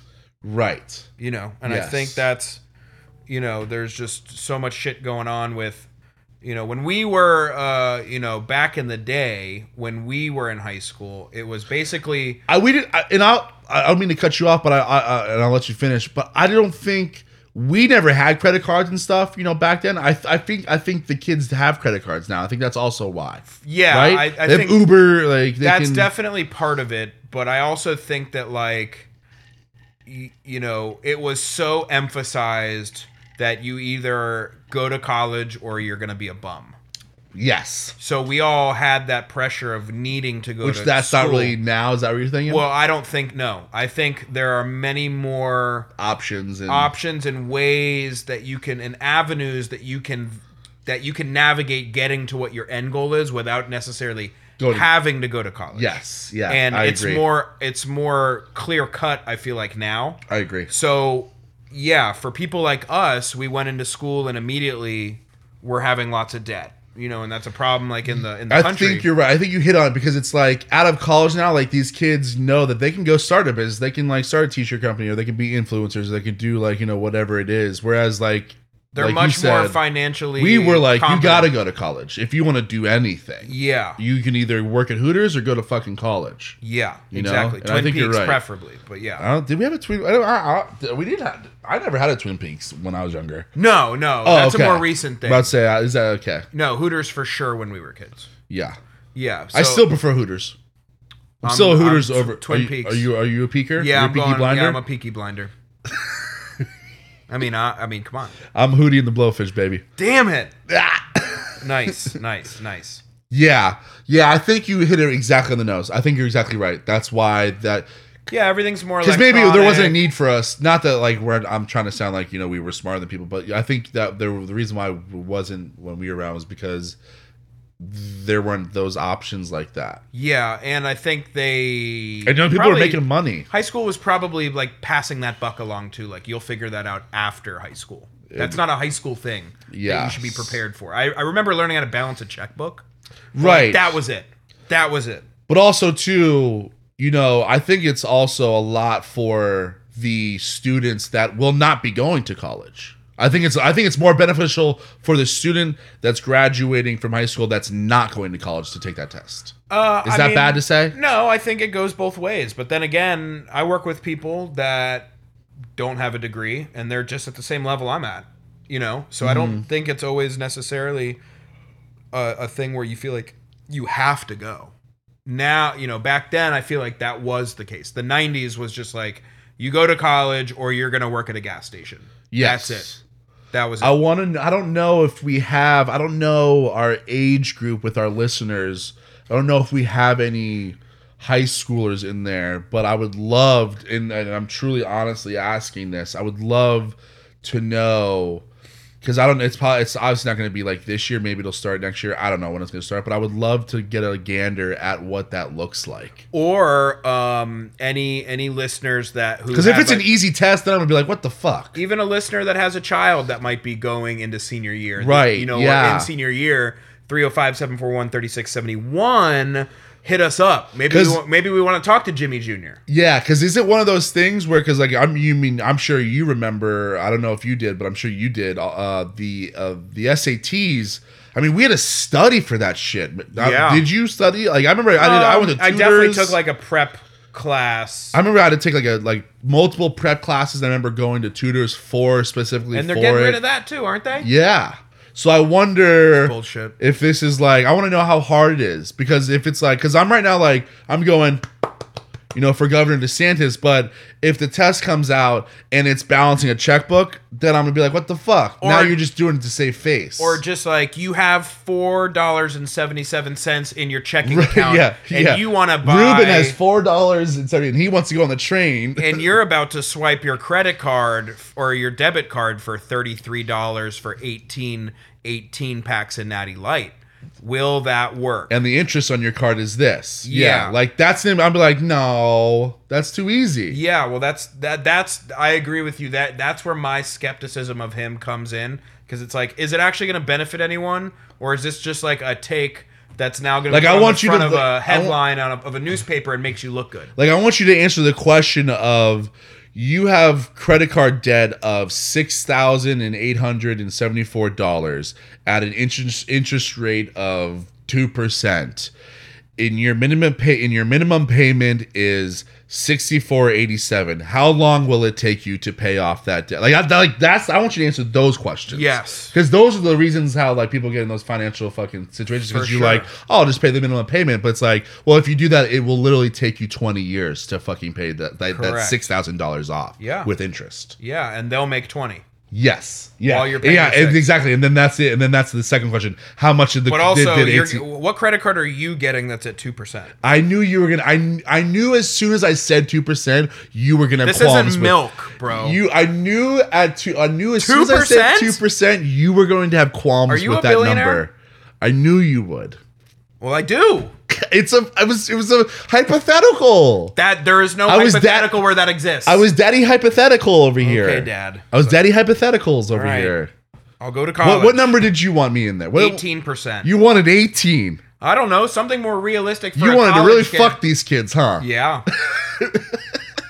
No, you're right though. I want them to be fucked like you're I right was though. fucked. That number should be inflated just so like when they get to the. It's gotta be a teen. You're number right. Minimum. It's got to be inflated because when that teen answers that question, they need to know like that's how long it's gonna fucking take. Your APR is whatever your age is. Yeah. Boom. What's an APR? Question. Boom. Boom. First question. Boom. Should we do? Let's write. Do you want to do Let's it? write Governor DeSantis and say, I think we got this, dude. I think we can do it. Hey, we'll Ron. sprinkle in some crypto in there. We'll sprinkle some investment stuff. Ron, we got this. We got this. We got it. We got it. We got them all. All right. You have $1.55. You need 4 Dutchies for the party tonight. Yes. Alex has 75 cents. They cost $3.25. How much more money do you need? Boom. There's a question. Then you answer it. Then you answer it. Follow-up question. How fat are the Dutchies? Now, Ricky walked into the party, and he's selling Dutches because he bought a wholesale pack from Costco, $1 each. Exactly. Yes. It's just, but who's getting a better deal? Yeah. Boom. And now they're drug dealers. Boom. The only thing they learned from that financial literacy You don't test. pass that class, guess what you're going to be, Jimmy Jr.? Yes. Selling cigarillos, you on the corner, bro. Yeah, give me that full size, though. All right, let's close out here. I wanted to get to the Brittany Griner stuff. I guess we can do it really quickly. She'll be in for the next 10 years. We're on day 40. We're on day 40 we today. have plenty of time. She ain't going nowhere. We're on day 40. We got plenty of time. What is she eating good? No. What is she? I want. Look, when you're in Russian eating? jail, you're not in a jail. That is an American term. You're in a gulag. Yeah? Yeah. I kind of think that she's eating kind of good. No. Like, you think they're treating her like shit? Yes. Over a vape pen. Yes. You have an American in a Russian jail who also happens A big ass motherfucking American. who also happens to be a woman of color. I mean, you're checking all the boxes. She was over there working too. That's like the worst part about the story is that like, Well, it's fucked up because they get paid more over yeah, there. that's the worst part of this whole story. Yeah, them playing in the WNBA is actually supplementing their Yes. actual income, which is them playing overseas. Yeah. Not the other way around like it should be. Pay the women. Which is and also like because the whole thing is just so convoluted. It's so crazy that like Did she have the she's getting hashish paid oil by the on Russian her? government, but the Russian government arrested her. It's like you know that she played for this probably famous star team, the star team, probably the best team. Yeah. It's like so you probably know her, but we're still throwing her in jail. The war hit. Oh, it's all muddy. It's muddy. It's ugly. So did she have the hash oil, or was that thrown in her bag and used as an excuse to keep her as leverage for the eventual loss to Ukraine? Yes. The answer to that question is yes. Thank you. The short answer to that question is yes. Okay. But that's also something we can keep an eye on. Like Yeah. I said, I don't think she's going anywhere. I've been wanting to talk about it for a while, but I just saw today, and today we're at day 40. Man, when she gets back here, though, She's Jesus Christ. Easter's coming, when she gets back here, Jeremy Schaap cannot wait to bro. write for the 30 for 30 that's gonna come out on that is gonna be. I'm Jeremy Schaap, ESPN. There you go. Yeah. That's it. Yeah, so I want to, just a quick 5-second Brittany Griner there. I feel bad, but I think she's eating good. She's eating mush. She's eating, Ian, Jordan thinks she's eating porridge, and Yes. I think she's absolutely eating biscuits and gravy. But like the gruel is being slopped down. Gruel. Is What being, a name. The What gruel a word. the gruel is being slopped down on her plate. You have been Spielberging all over this episode, The gruel has and been- I am here for it, okay? Got Call me E.T. slapped down Phone on me her. home. Got slapped down on her plate. She go and the lady in like a I can tell a Russian accent goes, it's deconstructed mush. And that's it. Boom. Yeah. And then she's like, fuck, I want to be home eating an In-N-Out burger. But the one thing, and this is why I think a lot of us aren't like, we're worried and we know our thoughts and prayers and whatnot. T's but and I P's, think T's and P's. Yeah, T's and P's. But I think the main reason why we're not going like too hard in the paint, see what I did there? Yeah. Is we know that she's absolutely holding her own in there. Yeah. You could put her in the men's prison. I don't even know how Russian prisons work, but if it's what's the word? Co-gender, co-ed. Yeah. If it's co-ed, you know she's good. I'll tell you this: the 1 hour she gets outside in in frozen Siberia, Is she banging boards? oh my god, she is banging bodies in that low post. She is just They might even throw another She's charge. Team Red. Yeah, the judge is just gonna come in and be like, "That performance you put on after lunch, you're catching another body." Yeah, see, because we don't get a lot of information out of Russia, so maybe the story actually is maybe she doesn't want to leave. Maybe she's in there putting that work in. Russian mob jailed Russian mob member killed during pickup basketball game as Brittany Griner dunked on him. Ugh. There. See you guys next week. See ya.